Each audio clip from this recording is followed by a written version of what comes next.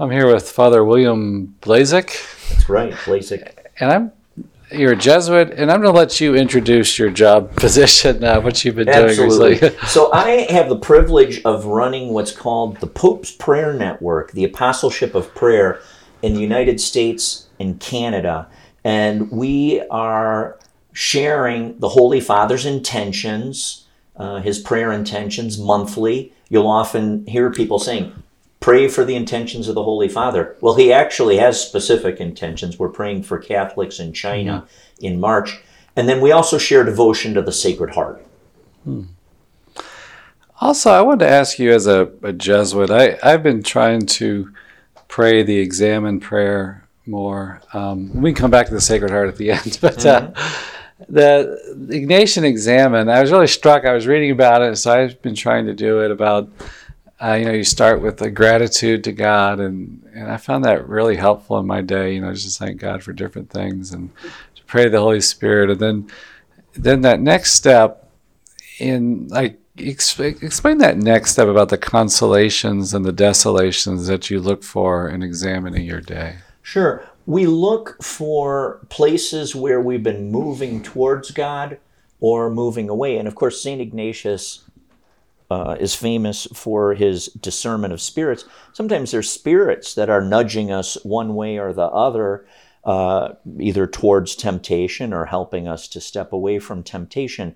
And so it might be that I may have been tempted not to help you with this podcast and to disappear.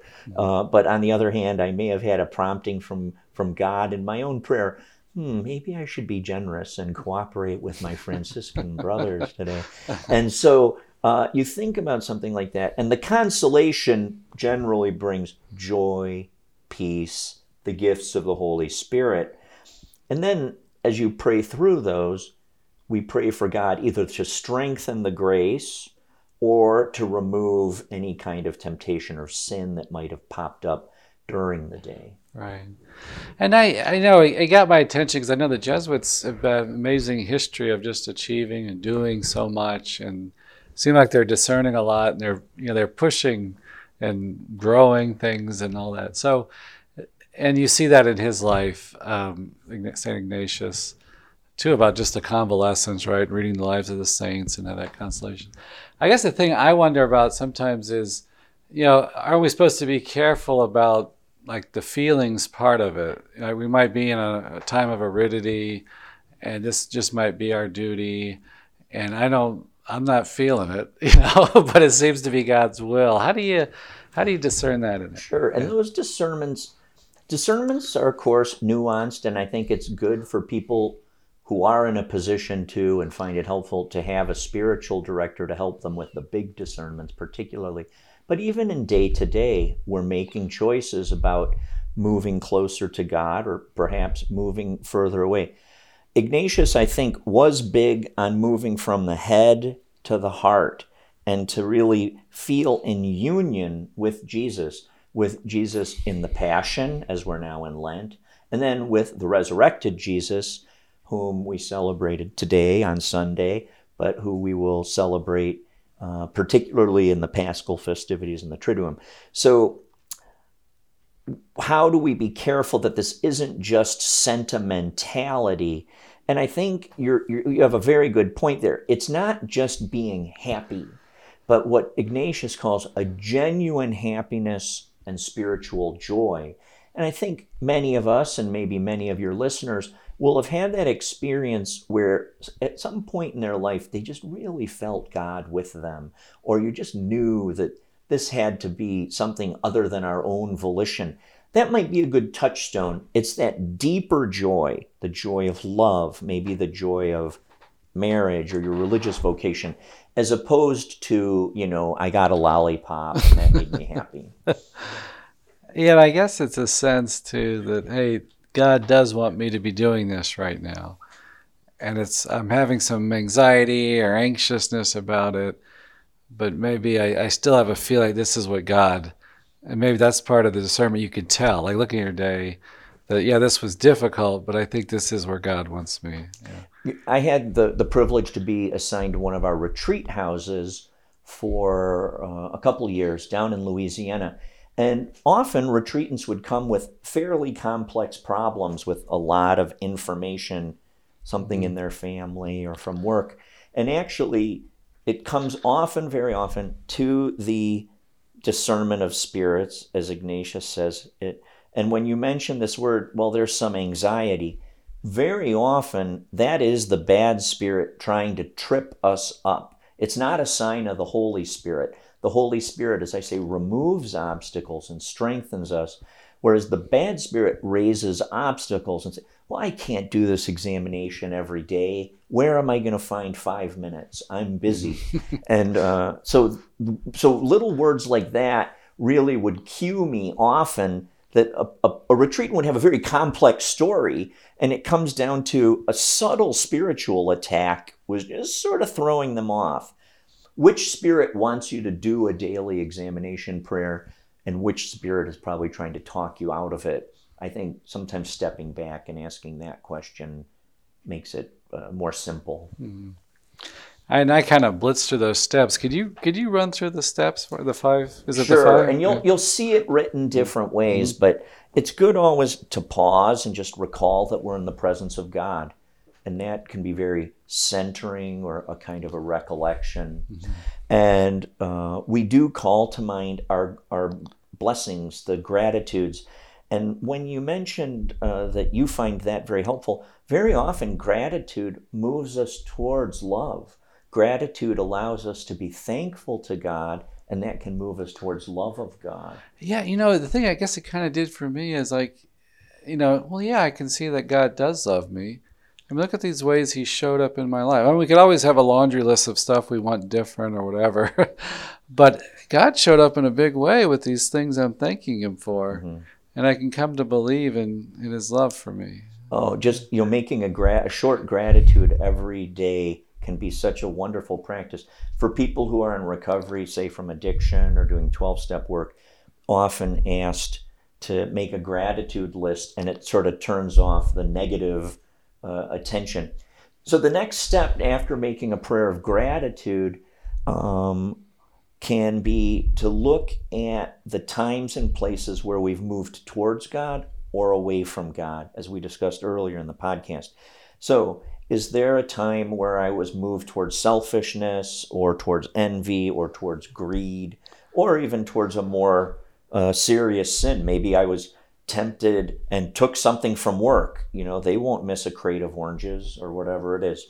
On the other hand, too, there might have been some grace or blessing, and it says, I saw a homeless man, and I almost just walked past because I was on my way to work. I don't have time.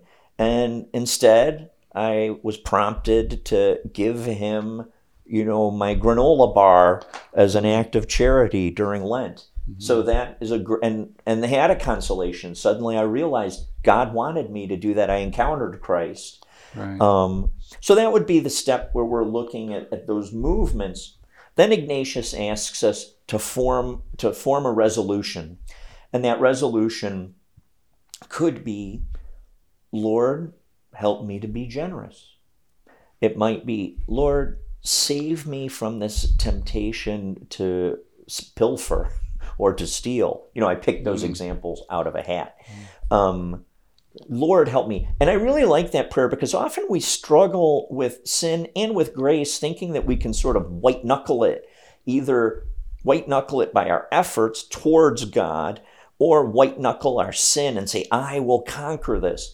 But I like the idea of saying, Lord, help me. I need your help to overcome this. Right. And then he would say, close with any common prayer you might like. You could pray the Our Father or the Hail Mary or something for that intention. Yeah. I remember listening to this, it was a podcast. It was some secular kind of productivity guru. And he talked about like the biggest difference we can make in our day is just to pause in the beginning of the day or the night before.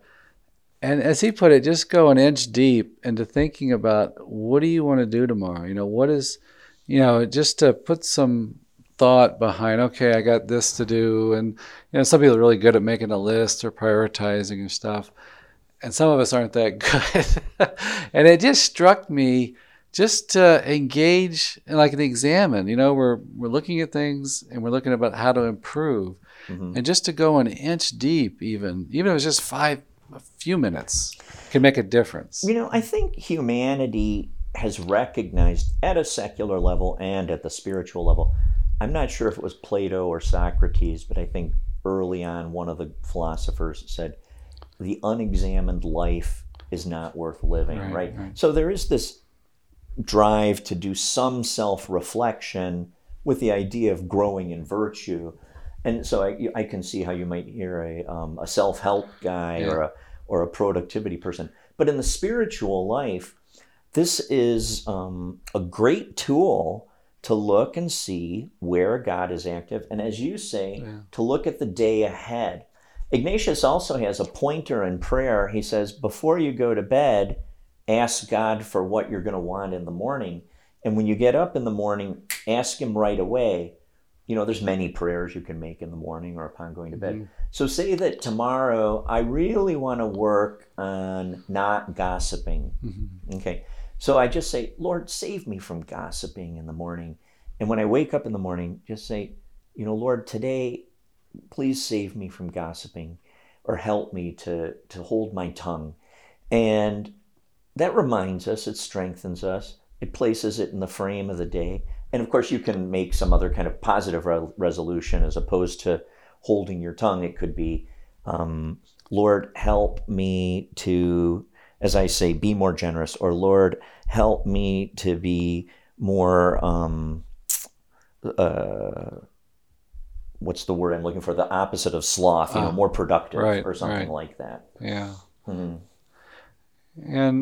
St. Ignatius himself, he would do it many times, right, throughout the day, like an examine. Yeah, so there is this, I'm not sure if the story is apocryphal. Sometimes they steal our favorite stories of the saints from us.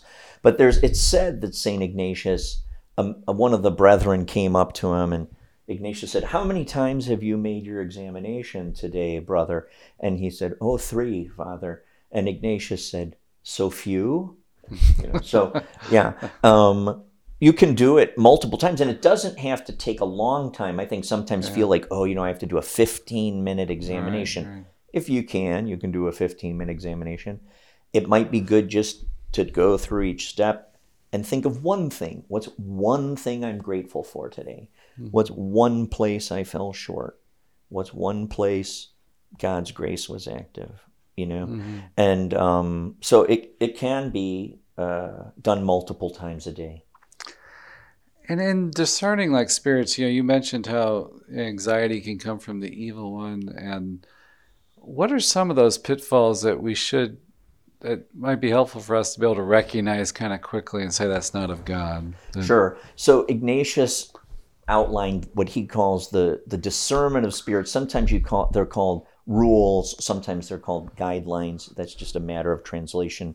But one of the rules about the bad spirit is that the bad spirit knows our weaknesses. Saint Mother Teresa, who was grounded with many Jesuits who helped her with her spirituality, also said it this way: the devil will use anything, including the truth, if it will divert you from God's will. So he knows us. And Ignatius said the devil can be like a commander circling a castle, and they're going to put it under siege, like a medieval siege. And they'll look at the castle and they'll realize, this is the weakest point in this castle. It's the gate, or there's a window, or there's a wall that's weak.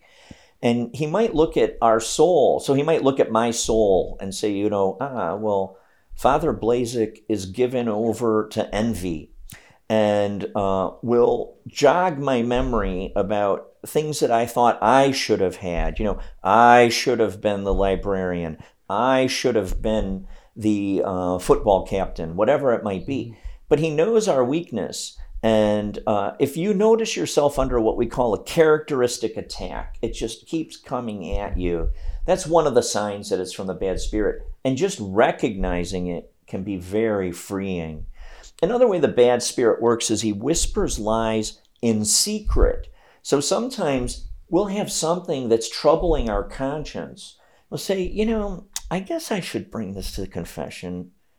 but it's just too embarrassing. I'm just going to keep it to myself, or well, this doesn't need to be discussed. And the devil will keep it secretly, tempt us to keep it secret, whereas bringing it into the light allows the Holy Spirit to shine on it. Ignatius says, sort of like if a good daughter or a good wife, if someone's trying to seduce her, if she tells the husband or she tells the father can do something about it.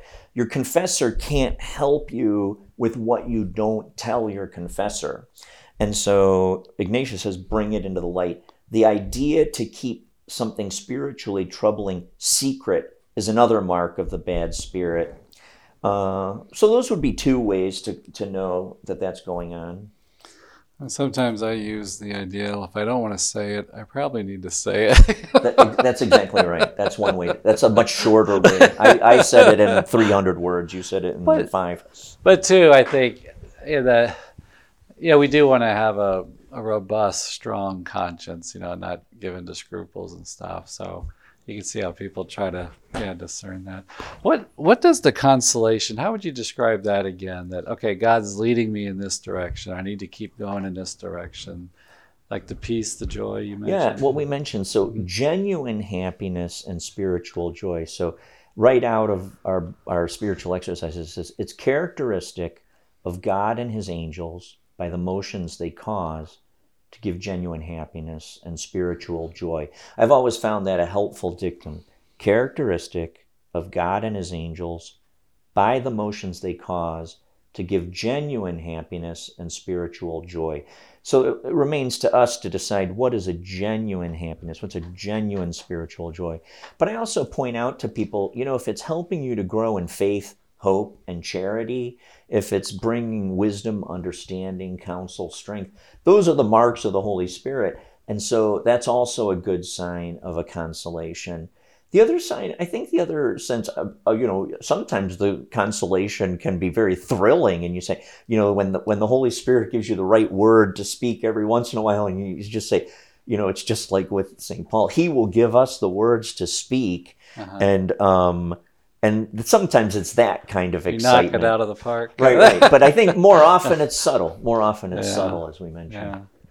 I know something I try to think about too sometimes this is something, going back to seminary, I remember our spiritual director would tell us, to check our motivation sometimes, that, as a minister, you can kind of feed off the flock, like you're getting your strokes in some way. Is my ego being, and it kind of feels good, might feel exciting, but I'm not really growing in faith, hope, and love. My ego is just getting bigger and bigger and bigger. Yeah.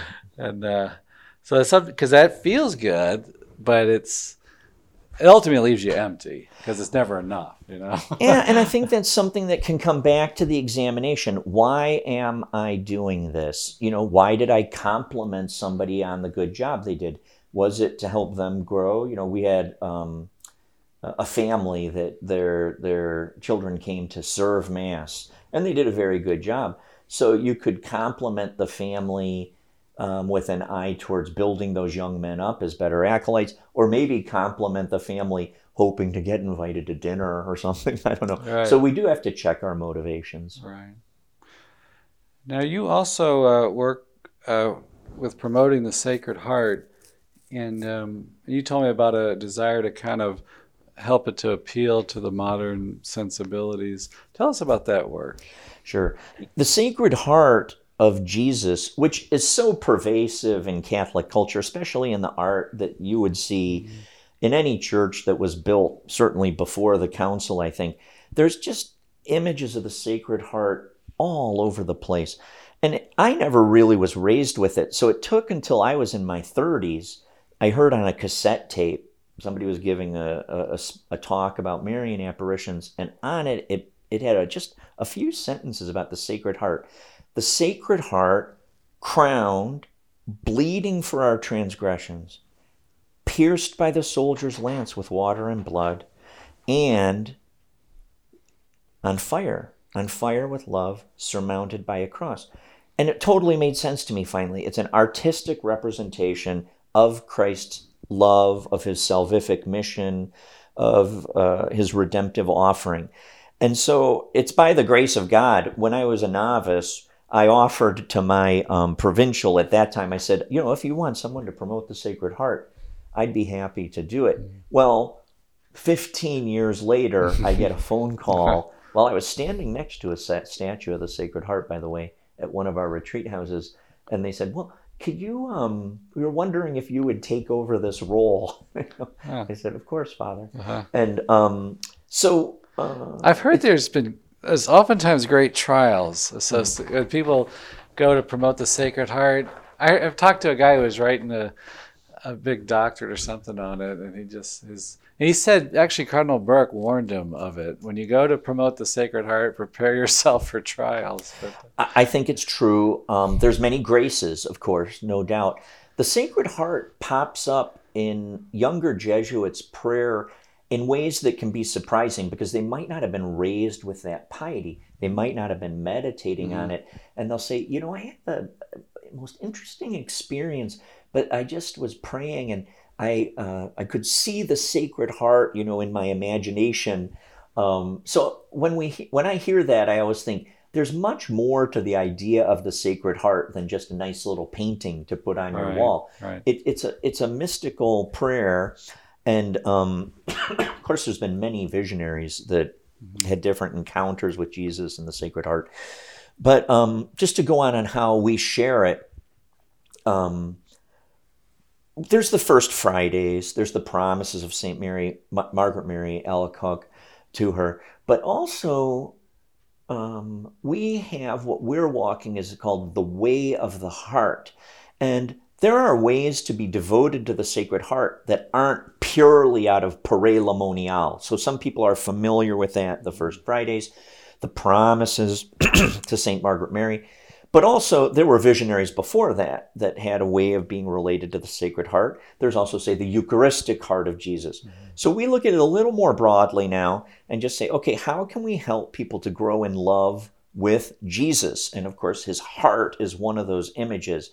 So we have 9 steps that are based on the spiritual exercises that can help people walk towards that. And the great fruit of it, isn't it? It's all about that God loves us, right? It's kind of the basic message of the Sacred Heart. It is, absolutely. It's a message of love. And in that, it's a message of mercy, which is, I think, as we're thinking through Lent, I just gave a retreat at this retreat house near the EWTN compound. And a lot of what we talked about was love and mercy. And I think the Sacred Heart's a great image of that, along with the divine mercy. It's the same Jesus. It's a different artistic representation. Right. And I just had a question about Pope Francis being a Jesuit, and you yourself are a Jesuit. What do you see characteristic of him, maybe in some of his themes or style, that you say, well, he got that from the Jesuits, or that's his Jesuit charism? Sure. Well, one is that he really insists that love speaks in actions and words, so even more in action than in words. You have to walk the walk. You can't just talk the talk. So I think that's faith and works. But St. Ignatius, at the conclusions of the exercises, really asks us, go into action. Right. We're contemplatives in action. There's a contemplative role in the church, of course, but at least our spirituality is very action-oriented. And I think the Holy Father tries to draw people in practical ways concretely into the mission of the church. The other thing that I often see is he likes to give points for reflection. So sometimes when he's giving a talk or a homily, he'll give you a few things to think about rather than telling you what to think. And that can be very Ignatian, is sort of, well, reflect on Mary Magdalene's love of the Lord or something. Right. The other thing that I see in him is memory. He places great emphasis on looking at our memories and seeing how God has been at work across our life. And that also is very Ignatian, in the joys, in the gratitude, in the graces, and how that memory can inform and strengthen our faith and love of the Lord. So those would be some things that stand out about his his Jesuit character. And I mean, God sometimes, I see in my own life too, he has like a repeated theme. I mean, he's always surprising, unexpected, but he also like seems like he works along like a certain theme in my life, sometimes that he gives me the same message again and again, different ways. Yeah. Are we going to listen to it? That's one of the questions, sure. Have you spent time in South America? I have. I had, by the grace of God, the Missionaries of Charity took a little bit of a shine to me, and they invited me to give these retreats. So I've had the chance to go to Caracas, Venezuela. I gave the retreats to them in Rio de Janeiro and Buenos Aires, and then in the Caribbean, which isn't exactly South America, but in Haiti, which is a pretty troubled country. Mm-hmm. So yes, I have. I can't say that I know his Argentinian heritage that well if we're talking about Pope Francis. Right. With the Missionaries of Charity, Mother Teresa, she had some Jesuit spiritual directors, and how do you think that influenced her from what you know of and see in the sisters today? Yeah, I think it's certainly in their prayer, the discernment of spirits in that regard, as I mentioned, that things where she would say things like, well, the bad spirit can tempt you under the appearance of good by using the truth. I think that would be one of the principal ways. I think they pause to examine their conscience twice a day that way. And it's built, they have a very nice little prayer book for the sisters that has their prayers through the day. And there's a very specific way that they examine their conscience at noontime, as I understand it. And then in the evening, it's sort of a rotating set of questions. So on Monday, you ask yourself these questions. On Tuesday, others. On Wednesday, another. So that examination of conscience certainly is part of the spirituality. Okay. Well, thank you so much, Father, for chatting with us and explaining these things to us. Well, thank you for having me with you.